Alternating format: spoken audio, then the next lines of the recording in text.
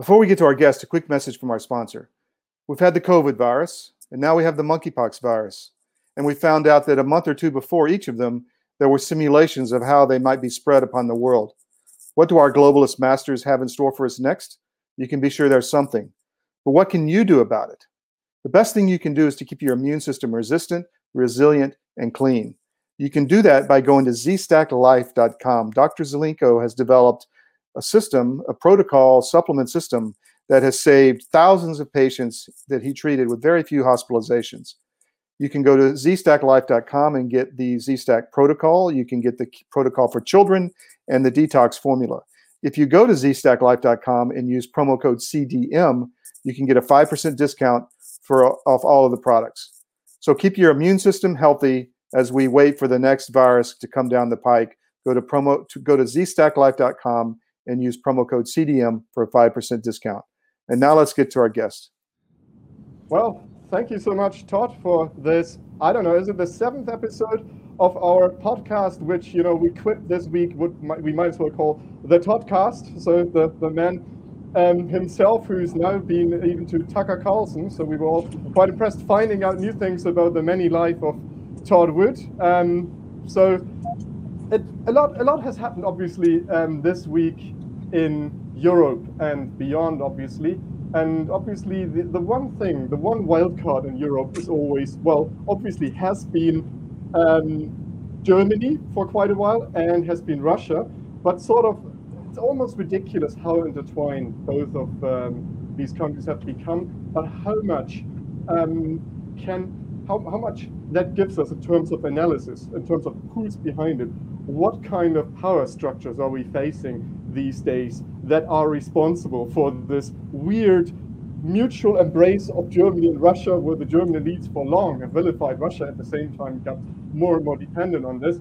And for once, and probably for maybe the only time since this podcast will exist, The Guardian actually had a very, very good analysis on this. I hate to say so. I had to wash out my mouth with holy water to bring it over me to say that. But it was actually, in most parts, the best analysis I've read about this. Christian, let me jump in real quick and say that the Bytes is now on all podcast platforms, so you can go back and watch the old episodes or listen to the old episodes on Apple, Spotify, Amazon, and elsewhere. Brilliant. Well, thank you so much. And with that being said, so now that I've just been singing the Guardian's high praise, at least for that one article, there's obviously that's an outlier in terms of the quality of what the Guardian ordinarily writes. But the historical roots of this oil dependency between Germany and Russia run deep. And why that is, and in terms of, it is really interesting. There is a mutual back and forth between the Germans and the Americans. No, you are naive about it. No, you are naive and you don't understand Russia as much as we do. And probably, Fabian, would you like to kick us off with the historical roots of that oil dependency, which I learned through The Guardian didn't start with Schroeder in the 1990s, but actually starts way earlier, as early as the 1970s. Fabian, would you kick us off with a historical dimension? It's actually interesting because I read Klaus von Donani's book, and I'm going to go into that for a second a little bit later in the show, but the quintessence of the Guardian's article is that Germany's dependence goes back to the 1970s when Willy Brandt was Chancellor of Germany.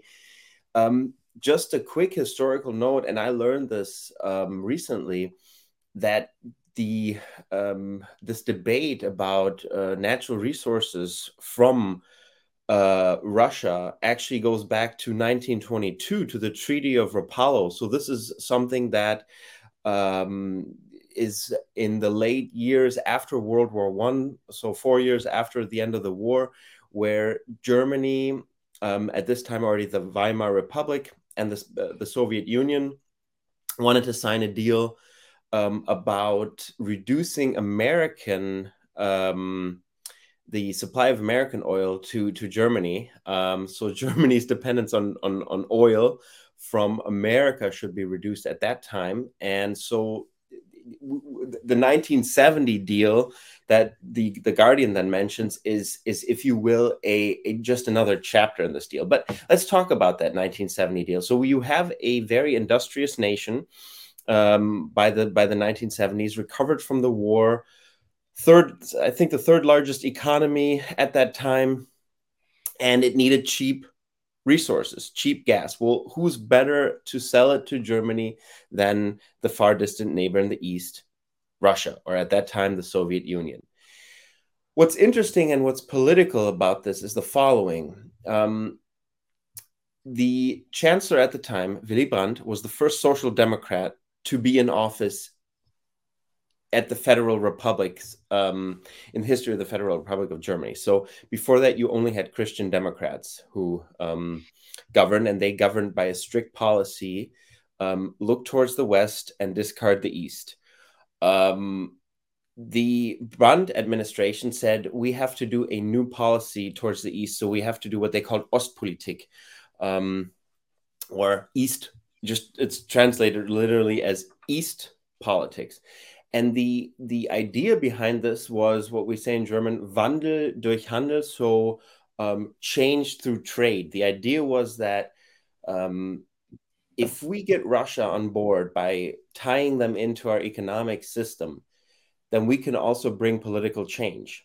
And this idea of Wandel durch Handel, of course, very much driven then in the Schröder years, but also something that Merkel adhered to. I mean, I remember being at events where Merkel told the audience that she always, this being East Germany, remember, she did not live in the West, and the deal that I was talking about was a Western deal, but the East was also supplied with Russian gas. And she always said, listen, we always had reliable, cheap Russian gas. So this mentality of Russia being our supplier goes deep and it goes far. But the policy initiative and the idea that cheap Russian gas is a good thing has transmitted through the Social Democrats all throughout the years. And I actually would say that since February 24th of this year would be the time that, obviously, Christian, I think you'll talk about this later in the show, but former Chancellor Gerhard Schröder has taken a hard hit for being a Putin friend. But the point is that the alliance towards Russia, the friendliness towards Russia, has always been something that you found on the social democratic edge of the political spectrum, whereas the Christian democracy was always more transatlantic or Atlanticist. They were more prone to be pro-American. But during the Merkel years, obviously, this has changed with Nord Stream, with Merkel being very pro-Nord Stream.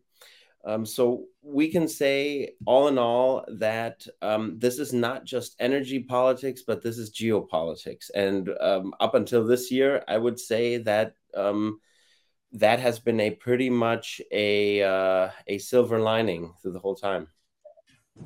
If I might chip in here, I do think that you're absolutely right. This has become the consensus in German politics overall that Nord Stream, for example, was deemed a good thing by the Christian Democrats.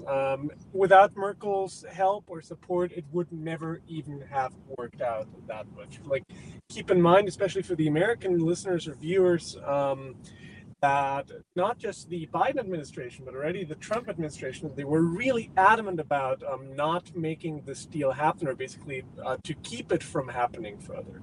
So the fact that Angela Merkel actually showed some, some internal willpower and actually decided on keeping this going is something that's like something special in, I don't want to say in German history, but that's kind of something special in European history overall, or in like recent German political affairs. But if I may chime in with a bit from the, as always, Austrian perspective, this whole Wandel durch Handel, or as you mentioned, Fabian, change through trade, I think it has proved as something kind of successful for the most time. Like, there have been more contacts in the 70s, thanks to the Brandt administration anyways, between Eastern Europe, or basically between Eastern Germany and Western Germany. And I think without the trade, this would not have happened. I don't want to say that it was necessary for the fall of communism, but I think it was something that was noticed in a positive way by the people, that Eastern Germany suddenly was not just the country across the Iron Curtain or behind the Berlin Wall, but that the brothers and sisters of the West Germans actually could be addressed in politics again. Because until then, just adding some more history, the so-called Hallstein Doctrine was in place, which meant that West Germany did not take part in anything, like in any international organization or so, that recognized Eastern Germany. So Germany had this kind of one-state solution approach, you'd nowadays say, in ignoring the existence of East Germany and ignoring the existence of an East German government. Thank you, Lucas.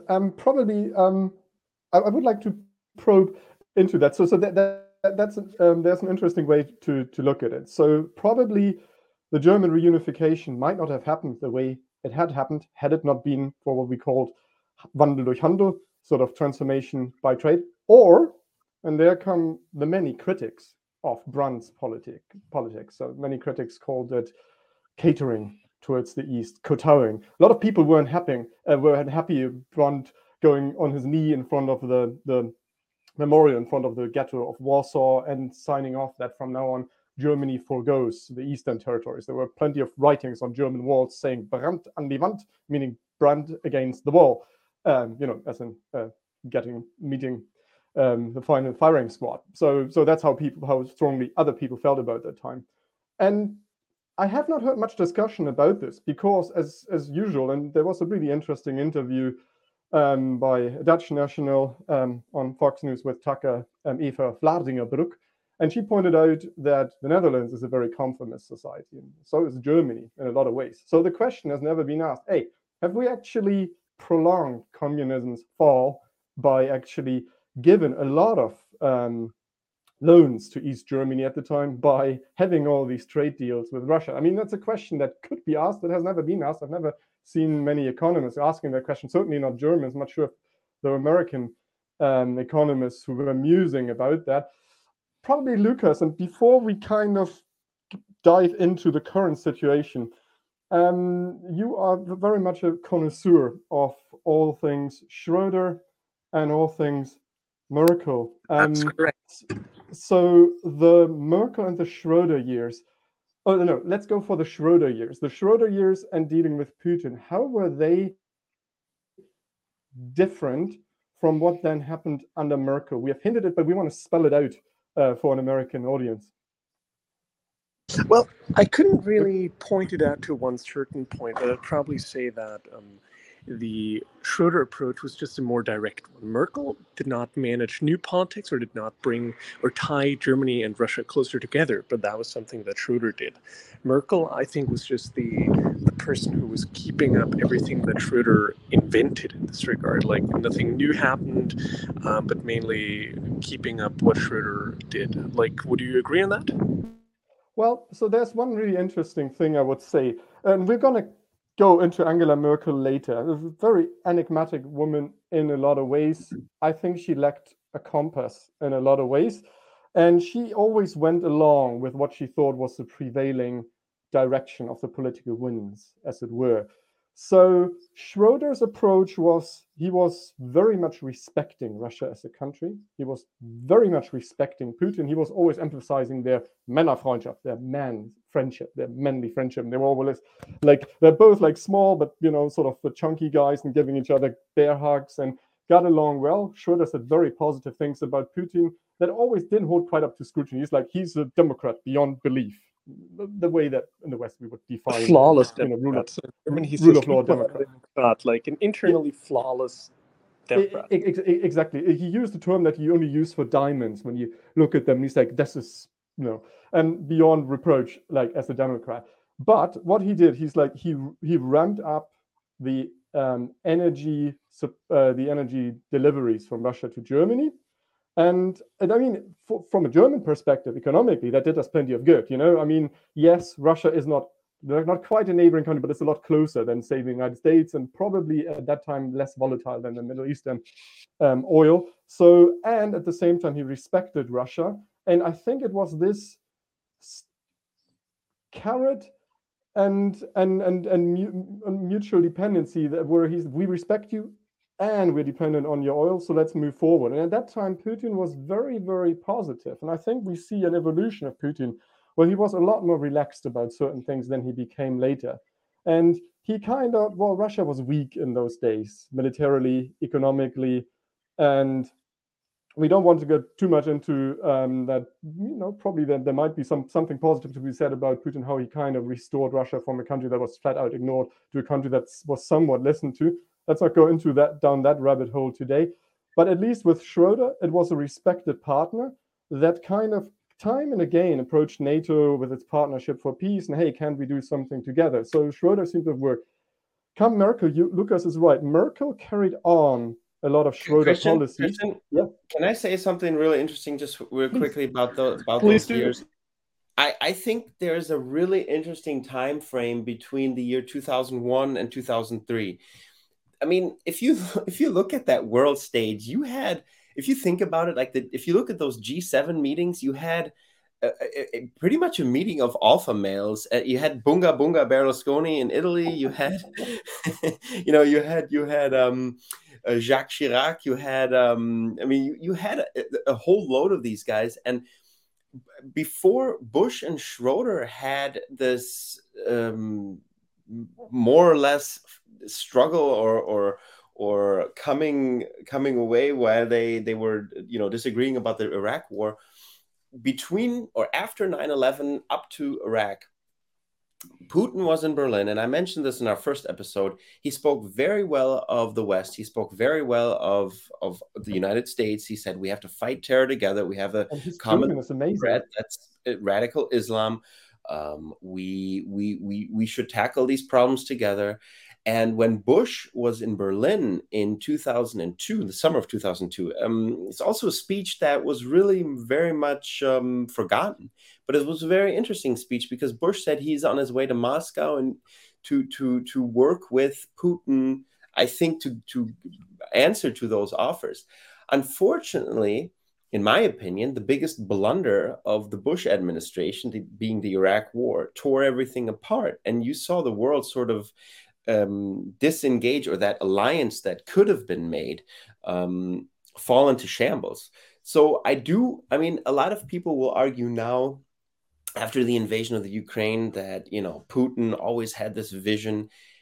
I want to challenge that notion. I do want to say there was a opportunity for the northern hemisphere, if you will, the OECE states or whatever, from the United States to Europe and Russia, having an opportunity to unite. It was in that time window, but the leaders then blew it. So, but that's my personal belief. I think that there's definitely something interesting there. This sudden shift. And this window that was generally open. And I mean, Merkel, and we're going to go into that for quite a while. She's always been a specialist of moving along, as we said, with these kind of things, harvesting. And then suddenly, when the winds blew in another way, she turned this. But there's one really interesting thing. Merkel would probably push back. And Merkel was really good at pushing a certain narrative about herself in the media. So suddenly, there was this shift. So Putin charmed the German parliament with incredible German. And then you could read roughly 10 years later, around 2014, when Merkel was the most hated woman in Europe because of the Greek crisis and all. And then a lot of newspapers asked, who is this enigmatic woman?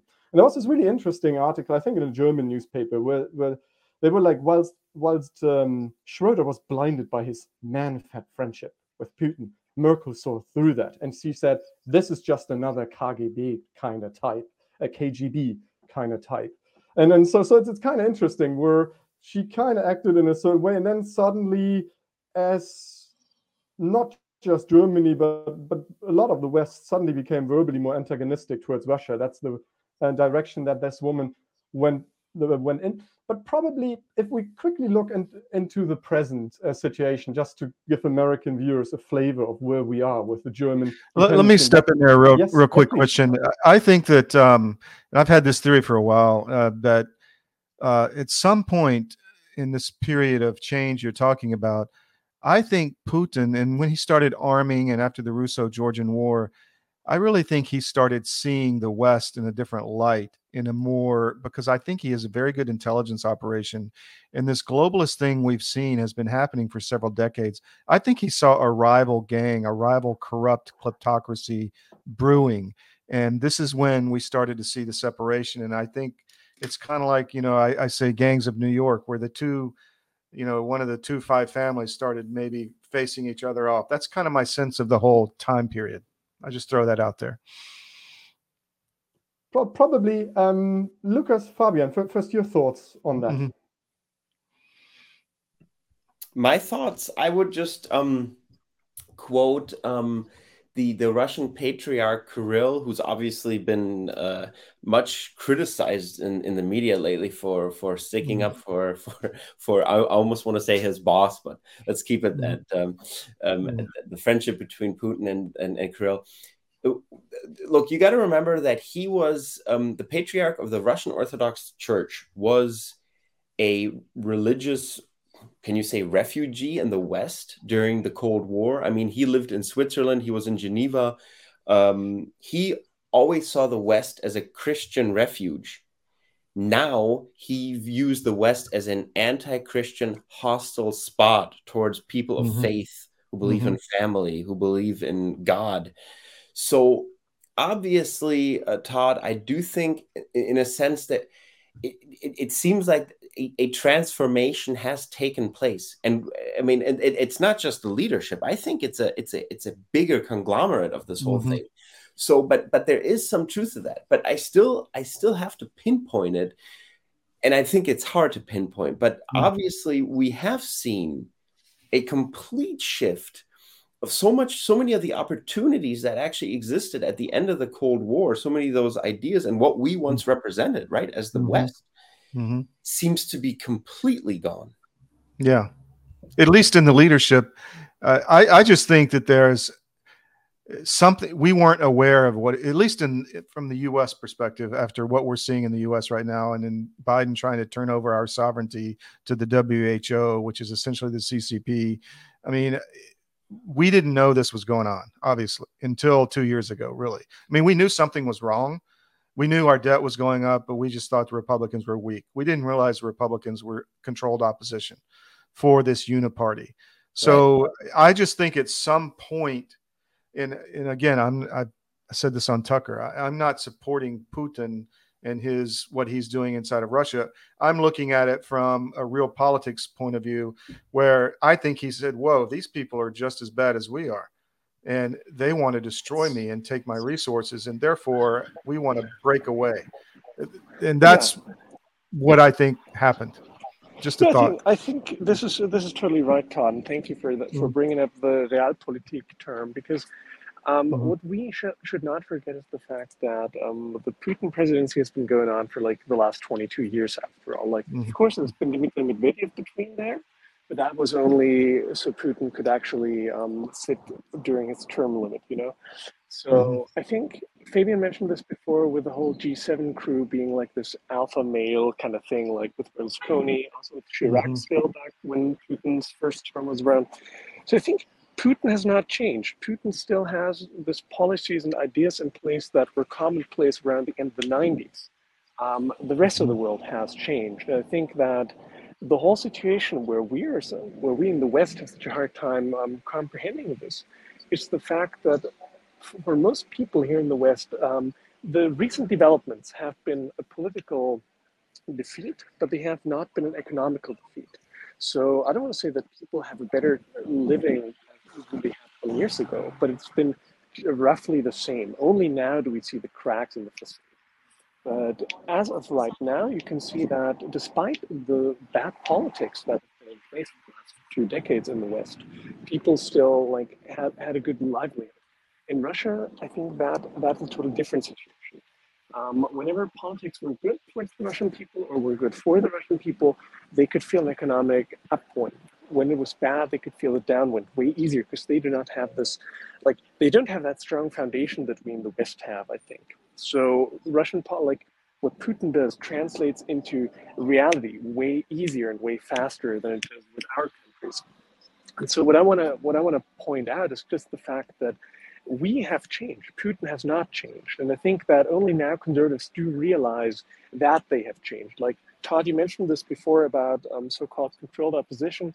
I think so many people, especially so many Republicans, thought that everything was all right until they were presented with the last president who had them, who showed them that they'd have to make a choice of either being a conservative of the old kind or basically one of the so-called rhinos. And I think for decades, people just ignored that situation. Yes. Whereas in Russia, you couldn't ignore that because there's Putin and like everyone else might even have been worse. Like look at Mr. Zhirinovsky, who once suggested of splitting up Ukraine between Poland and Russia and nuking the remainder. Yeah. So I think just finishing up, so I think the real politics part that Todd mentioned is the solution to the whole thing. Russia thinks in influence spheres, and Kissinger thinks in spheres of influence. And Zbigniew Brzezinski introduced that kind of to a general readership, I think. And we in the West, as we're sitting in our kind of ivory tower, we just don't want to realize that spheres of influence are still a thing. Like take France. Southern Sahara France, Southern Sahara Africa is an area where France projects its power. A lot of the world is an area where the US protects its power. Only Germany, or like, let's say it this way, only Western Europe thinks that power projection is a bad thing per se. Yeah, I think, Lucas, you're touching on something really interesting, what I tried to hint at the beginning, probably anecdotally pointing back. I mean, it's funny enough how sometimes you mentioning something like the Georgian War brings back memories. So at the time, 2005, I was part of the German Army reserve team in military pentathlon, CIOR, and we got tons of American sort of special forces returning and competing before they went back. And there was one guy in there, and I'm like, yeah, you know, what? He's like, yeah, I'm just coming back from downrange, I think they called it, so a mission. I'm like, whereabouts, if I may ask? He's like, Georgia, and I'm like Georgia, and he's like, yes, Caucasus, Georgia. And I'm like, well, okay. I'm like, what I do? Oh, you know, it's kind of training, and they might just join NATO. I'm like, interesting. It's kind of these things. You kind of find something interesting. Your brain's like, let's file that for later.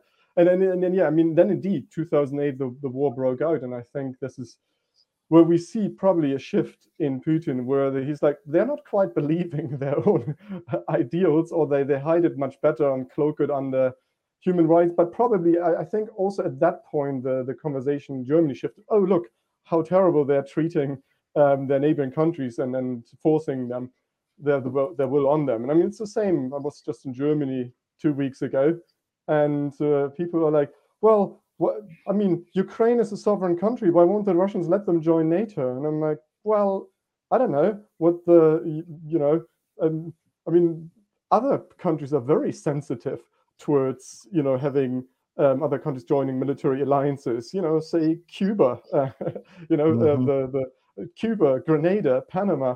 So I'm like, and they're like, well, so are you saying Putin is right to invade? No, I'm not saying that. But, in terms of looking at realpolitik, I think John Mearsheimer had the most helpful model where he spoke about strategic empathy or something along those lines, where you're like, I don't need to agree with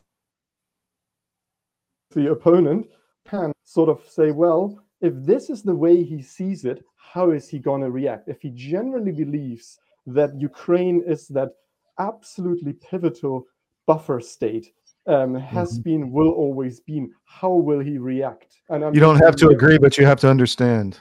Yes. I mean, that's I think. And in Germany, we have this term. It's actually called Putin-Versteher, which translates as to Putin understander, if you will. This term is a negative connotation. And I heard a journalist, she's actually very much, she's not as demagogic on this issue. She said, since when has the term understanding something been a negative connotation? So in other words, if you understand the way somebody else thinks, doesn't mean you understand them in the sense of you agree with them. You're supposed not to understand him, after all, Fabian. You're supposed not to understand him. Pardon? I said the whole idea behind this term is that you're supposed not to understand him because he's apparently doing the unspeakable, one could say. Right. No, and I just want to say, Christian, that John Mearsheimer thing you mentioned, I think out of all analyses of what has happened, John Mearsheimer gave a lecture on this, I think 6 years ago, was it? Or, I mean, I remember listening to it 4 years ago, and it was the best prediction of what is now happening. So he was spot on. And Mearsheimer, of course, is clearly pointing at NATO and clearly pointing now, if you will, at the Biden administration, saying this is foolish. This is completely foolish that NATO expansion would do any good. And I do want to mention this because I said this earlier. This is a little controversy that has stirred up here in Germany. We have the former first Lord Mayor of Hamburg, Klaus von Donani, who wrote a book. It's called National Interest in German, Nationalinteressen. And he's also clearly blaming NATO. And here's the more interesting thing about this. He is clearly pointing the fingers at the Washington foreign policy establishment. Now, we don't have some kind of a conspiracy nut here. We have a former very sophisticated, sort of the conservative wing of the Social Democrats, Klaus von Donani. I mean, this guy comes from a noble family. His father was Hans von Donani, a officer in the resistance to Hitler. He actually died after the January 20th plot. Donani's uncle is Dietrich Bonhoeffer. So we're talking about somebody who has standing in our society. And he is clearly pointing the fingers at the foreign policy establishment in Washington, saying this: you are responsible. The responsibility lies in your hands. This is a inter-European mess, and don't provoke it and don't stir it up. So, and of course, people are saying this is anti-American, and what are you doing? And how dare you be on Putin's side with this? And the politics in Berlin are very much stirred up about this. But I think that's an interesting sign that we actually have somebody who points this out and names it by the name. And I think there's some truth to that. The foreign policy establishment in Washington is a bunch of people that I never knew about until actually the Trump years, when I started reading into what these guys are. And you have basically, people that come from Ivy League schools that go into think tanks, then work in the department to serve the uniparty, to advise both sides.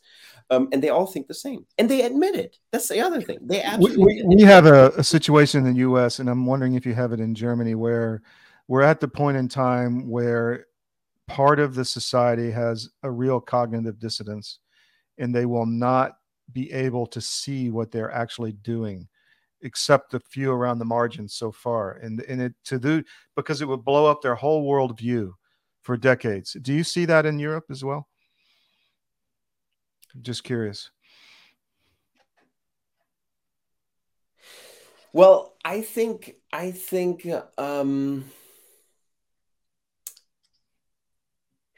let's put it this way. I think the disengagement that once took place in the United States between what really happened and how things are was much bigger. I think because of that philosophy that politics is something, in a democracy you vote, but our main task is to get on with our lives and to, okay, so we lost Christian. Anyways, but the point is, I think people were much more focused on how many MVP rings Tom Brady has or whatever. And then people started waking up. Over here, I think, since we don't have small talk in Germany, people go right into the heavy deal of politics. I think politics has always been very much part of people's lives. So I don't see that as heavy and as intense as I do in the United States. Even with the Russian gas issue and the Russian energy dependence? I mean, do you see it there?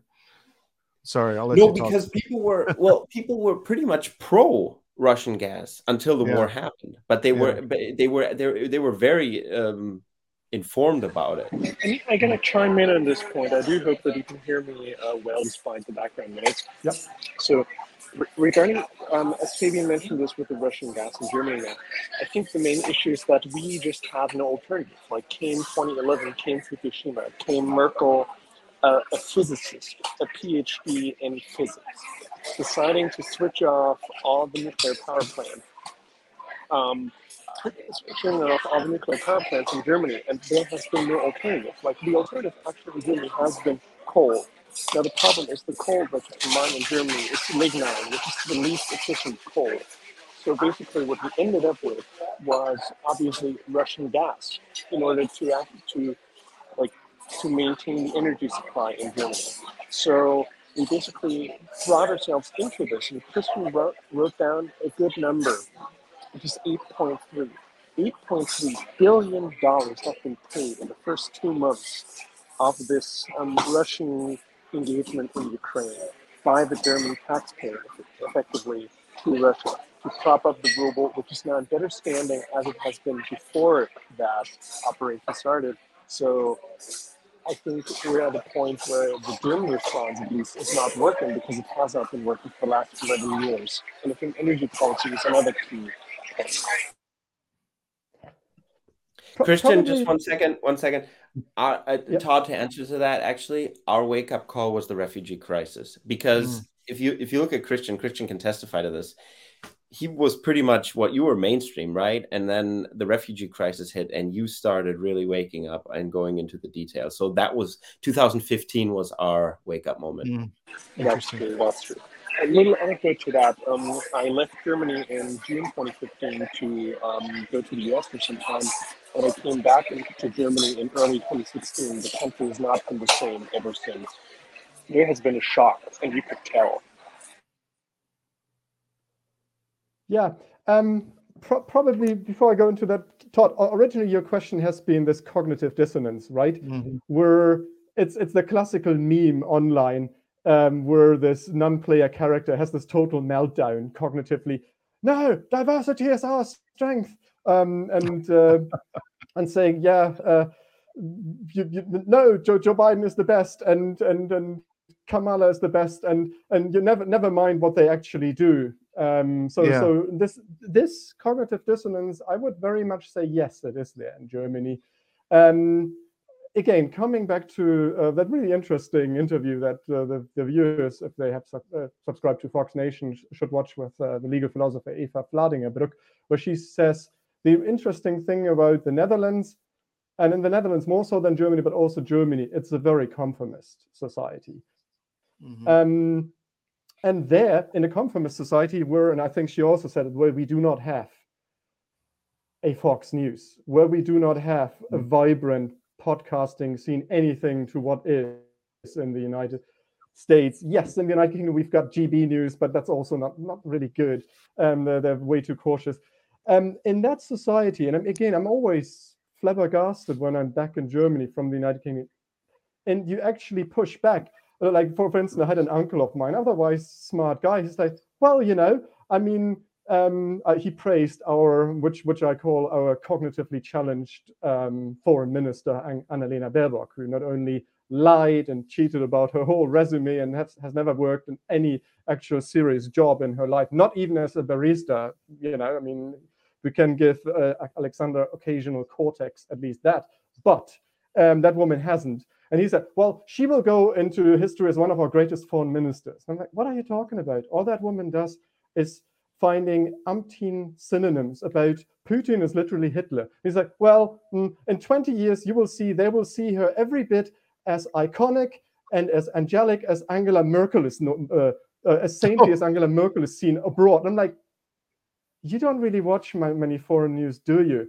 And I mean, people have a meltdown. They're like, no, I mean, she had a brilliant foreign policy and she was always so calm. And I think, and Fabian and Lucas, we can dive deeper into that before we actually revisit that figure, Angela Merkel. Interesting in a lot of ways, but why that is. And I think Germany is a fundamentally apolitical country.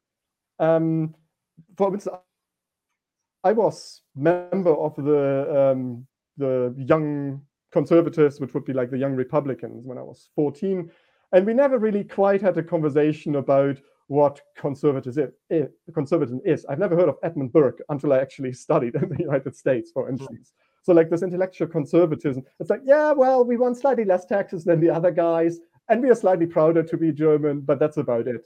So that was the thing in the 1990s, 1980s, when at least the Social Democrats were still sane, and then pretty patriotic as well, but we were slightly more than they, and we wanted slightly less state than they did. So I would say Germany is a slightly apolitical society, whereas I would say the United States is always, from its foundation, very much, the founding fathers gave a lot of thought what kind of republic they wanted to be, and there were antagonists, within, from Jefferson and Jackson and whatnot. But I think the ideological debate has always been much, much richer in the United States and to a degree in the United Kingdom. And in Germany, both were, and the Netherlands, they were both fundamentally harmonious societies where we had a pretty competent elite by and large. We had a very competent bureaucracy. And so politics was something we stayed out of. And that really never quite arose. And so yes, you very much have absolute meltdowns. I mean, it's funny with Europeans. I mean, I once in the United Kingdom had 2 Dutch exchange students who said, oh my God, we are so afraid Trump is literally Hitler. And then I advanced a totally different view. And then you had the total non-player character. And they constantly wanted to pigeonhole me. So what are you? Are you the far right? And I'm like, I'm not giving you a label. You need to kind of distill that yourself. So yes, it is there. And probably, I mean, Lucas already pointed it out, and why don't we revisit that figure of Angela Merkel? Because let me ask real quick: do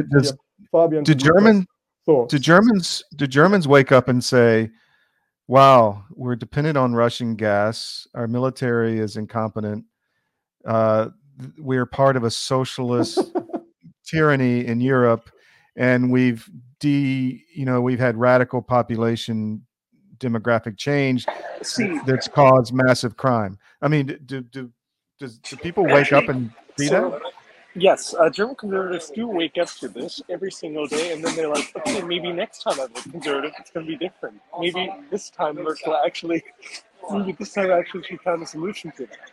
The same thing why the nowadays party chairman, Friedrich Merz, he has not provided any solution to these things either. No, Todd, instead, his big topic right now is to bring a so-called Frauenquote, women's quota, into the party. They want 50% women by 2025, and then for 5 years, they're going to look at how that works. This is like what was promised was someone who's against that quota, which we got, is someone who's actively introducing that quota, quoting that, it might not be the worst of ideas. You're right on the political spectrum, but I do have to say, Todd, that at least the Germany's most influential and largest newspaper, Bild, which has always been, well, you can't say conservative, but it's more been more or less center right, very anti-communist, very pro-American, and pro-Israel, by the way, as well. Bild has recently torched Merkel, and I think it's good. But this has happened after the Russian invasion of the Ukraine. So all of a sudden, people are saying, at least in the media, in the conservative media, saying that Merkel's policies are in shambles, and they were a disaster for our country, from energy dependence. I mean, you mentioned the whole deal. So yes. Well, just let me say, I'm not throwing spears. I mean, we have the same issues in the U.S. So people. No, but I agree with. I can go down the list. The thing is, though, I've said these things during the whole time, and people would always be very, very naive to them. I remember even having conversations saying, look, we need a strong military. We need a strong military. And I remember people saying, yeah, but we don't need that anymore. Yeah, we do, right? At least an effective military, not something that can't, field anything at the moment. So, and even the head of the Heer, the army itself has said, we're standing basically blank. We can't do anything.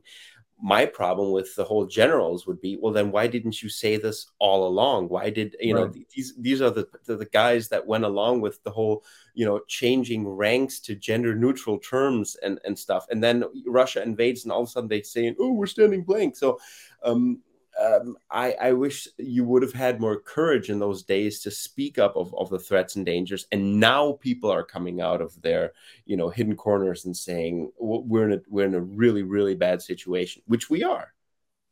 Well, so are we? I probably might be the most negative one. Truth be told, I thought 2015, where I wrote long letters. I had friends who served in Afghanistan and were witness to heinous honor killings of Afghan women. And then you saw hundreds of thousands of those young men coming across the border. And I wrote to every parliamentarian who would hear it. And then there was the infamous now sort of mass rapes in front of the Dome of Cologne as a place, iconic place. And I thought that's certainly going to wake people up. It didn't. And to me, it's amazing because most Germans live a fundamentally good life. Most Germans live in the suburbs or small towns. And I mean, the relatives who I visit live in a small town, and the German's peculiarity, which makes Germany so good, is at the same time it's prevention about waking up too soon. So most of my relatives who say all these good things about, they're like, what's your problem? I mean, we are living really well, don't we? And I'm like, yeah, you guys do, but you don't live in the cities. You do not train commute and such. So they live in a village of 3,000 inhabitants in the German countryside, but they've got 5 world-class companies in their back garden. Carl Zeiss, Siemens, Voigt, you name it, they're all there. So they have high-paying jobs, live in the countryside. So that holds true for many Germans. Probably the most decentralized of the big industrialized countries. So, and we still have this very decentralized industry. That is a really good point you make. That keeps us quite well. But probably,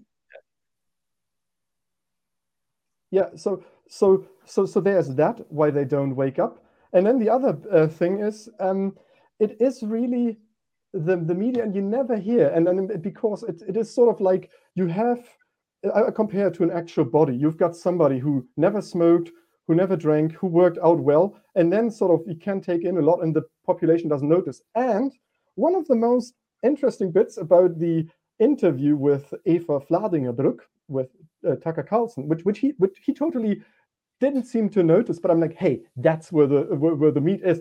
She's like, well, there is a new right-wing Dutch channel, but it might lose its government subsidies. And I'm like, whoa, this is really interesting for an American government. Let's hop onto this.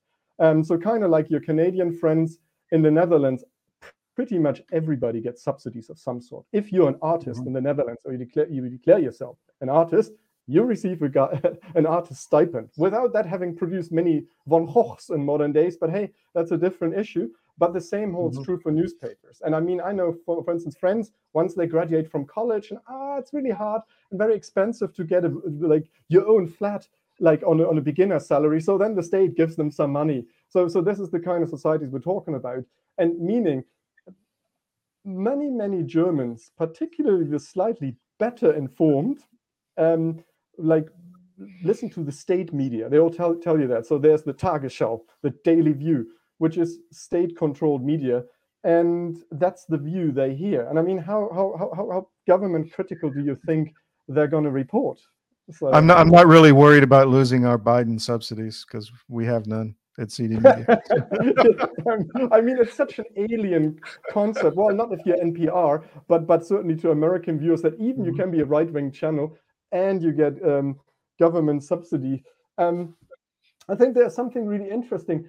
Which prevents Germans from waking up? I mean, so historical, there was this era where there were a bunch of revolutions in Germany, and then people retreated into the comfort of their homes. There were tons of paintings that spoke about the Biedermeier era. And I think there is something like this going on where people just don't notice, or they're like, well, who do you want to elect? And that is also one of the most pernicious things that the media has done. They're like, well, if you do think that none of the parties is to the right enough of that issue, who do you want to vote for? For the AfD? Oh my God, I mean, they're literally Nazis, and they haven't done themselves a lot of favor by actually large parts of them being actual Putin fanboys.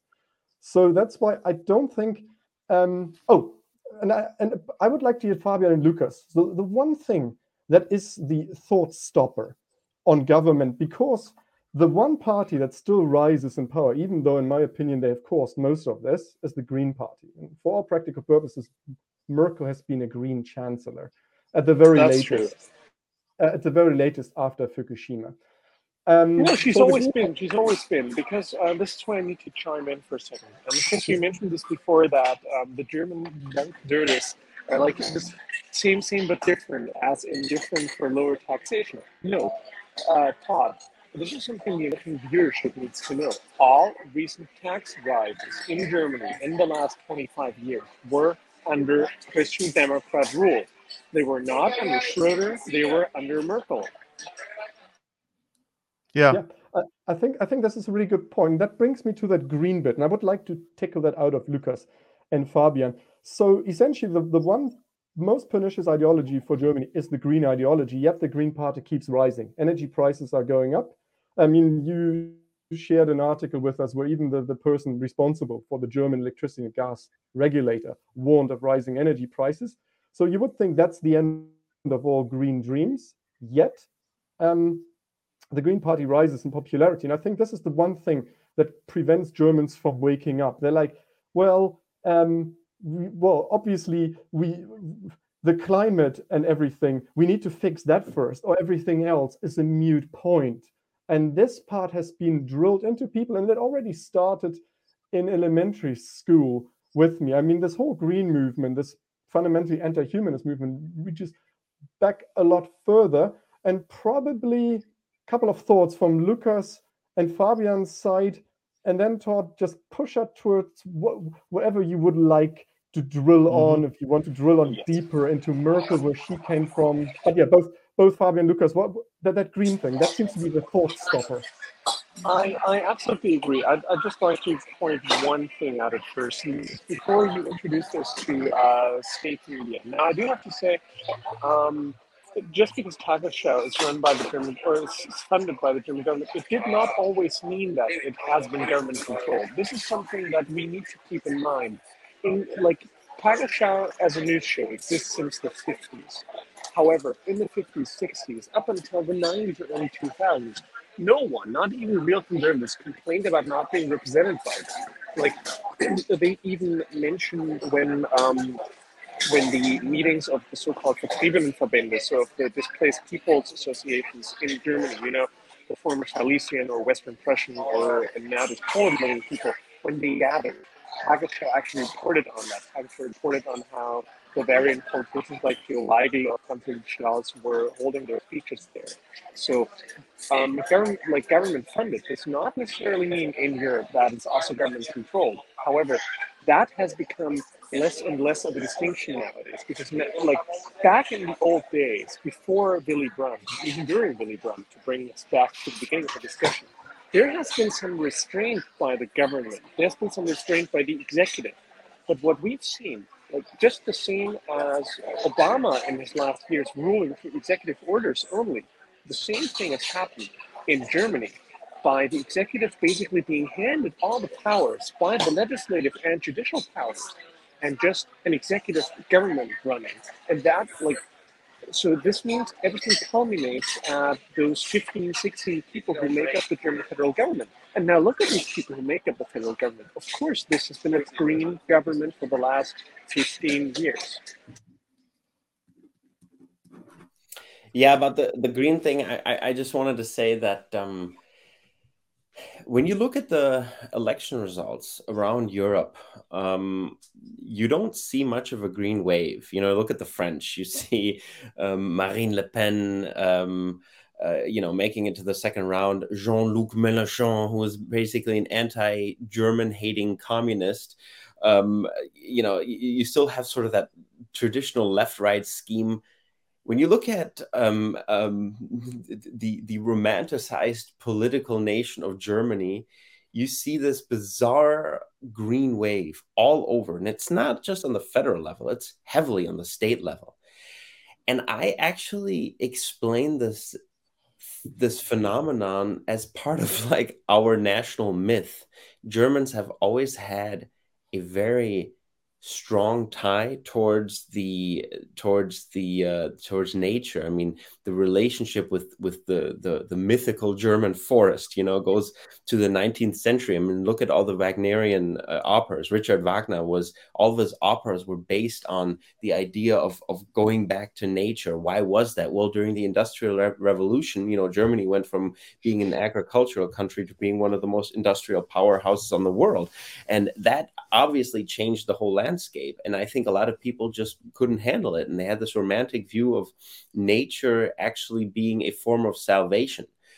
And I think somehow this has translated into the present, and it's always been there, and it's dominated German politics. Even, in the 1970s, you had fights about nuclear power, and there were, if you will, there were wars going on about, building a new runway in Frankfurt at the airport, and et cetera, et cetera.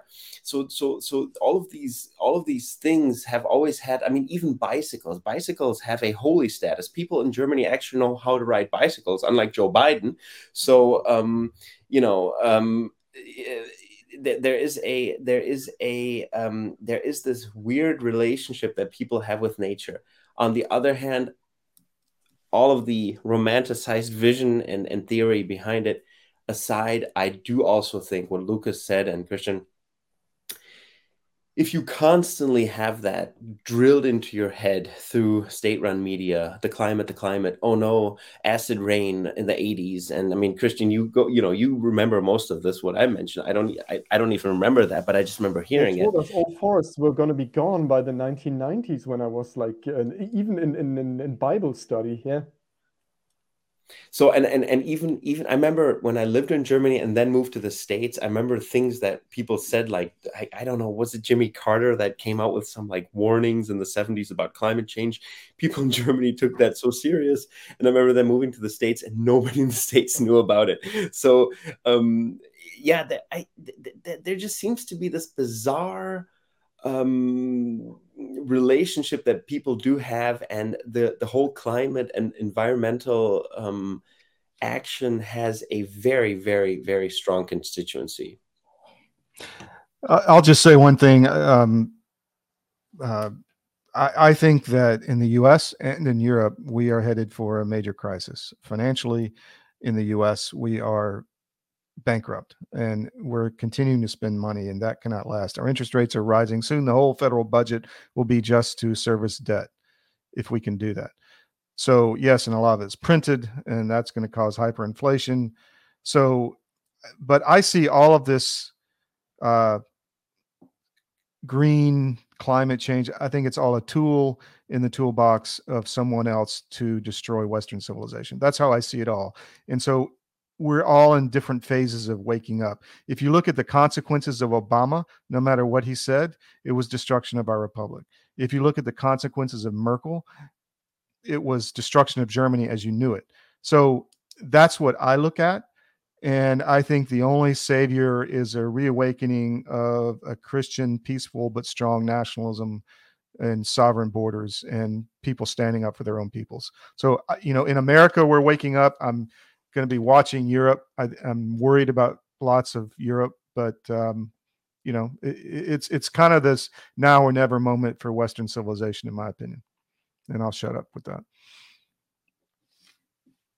Yeah, I think that might be a good way to wrap up the episode. We didn't quite get to probably what some American viewers might us dig into the current European elites. Sort of, first of all, where does somebody like Merkel come from? Fabian, we might even bring Hinrich Rohbaum in here. He's written a book about, so I mean, there are two schools of thought. There's sort of that of a communist plan. She planned it all along. That would be one school of thought. And I'm increasingly more amenable towards that. Whereas for myself, seeing that woman being a political chameleon throughout her career, I think she was just in love with money or whatever the prevailing wind was. But I think that's an entire episode where we could even look into the whole power structure of the European Union. Is it actually Germany's tool? But that would be a great episode, actually. That would be fantastic. Yeah. So let's make that the next episode. Probably a couple of wrapping up thoughts from your side, Fabian and Lucas, and then we'll just start working on that episode. Well, I just want to finish saying, Todd, that one of the most inspiring articles that I read from you was after the fire of Notre Dame Cathedral, where you said that maybe a new spring of the West might rise. So let's hope that people, patriots, and Christians, and or people that believe in the Judeo-Christian ideals of our society, of our civilization. Well, let's face it, it's a civilization, and it was a very successful civilization, and it's time to really wake up. But we have to obviously we have to reform. I'm reading a book right now by Bill Lind. It's called Reforging Excalibur. I think it's a great book. It actually points out what you said. A debt crisis is going to bring about some major reform. People in the United States, I mean, even the whole military establishment, you and your country are going to have to think about what we really need to spend money on, what are just museum toys, and what is actually necessary, and what is necessary to protect our country. And we're not only are we shifting from an economic standpoint, but the whole way we conduct warfare and what is necessary for the survival of the century is, in essence, the survival of the state. So that's something we should also talk about in the future. But I am optimistic in the sense that there's still a few people out there. And remember, for me, as somebody who believes in Christ and in Christianity, I'm always inspired by the fact that it was 12 disciples that turned the world on their head upside down, and they didn't even have the technology that we had, but they had power because of their beliefs. So that would be it's always the 3%. That's right. I agree. See, sometimes Phoebe and I tend to be the most defeatist people in the room, I think, sometimes. Though at the same time, I do need to admit that conservatives keep on talking about the end game for the last 25 years. And this is going to be a lengthy end game, so I think it has not been lost as of right now. So, for the next episode, I'm looking forward to some renewed optimism. And yes, that's all for myself. I think somebody said something about champagne in the background, Lucas. So that's true. Yeah, so we know what you're up to. You're at the French Laundry, probably. I wish. Governor Newsom. Right. In that sense, thank you so much as always, Todd, for this. It's always been great fun, and I think we've got the homework laid out in front of us. I think something to really sink our teeth in, and that'll be the next episode. And well, hopefully see you all soon. Great, and just say that this is all on podcast. You can go back and check out the old episodes. So thank you, guys. Take care. Thank you. Thank you, you too.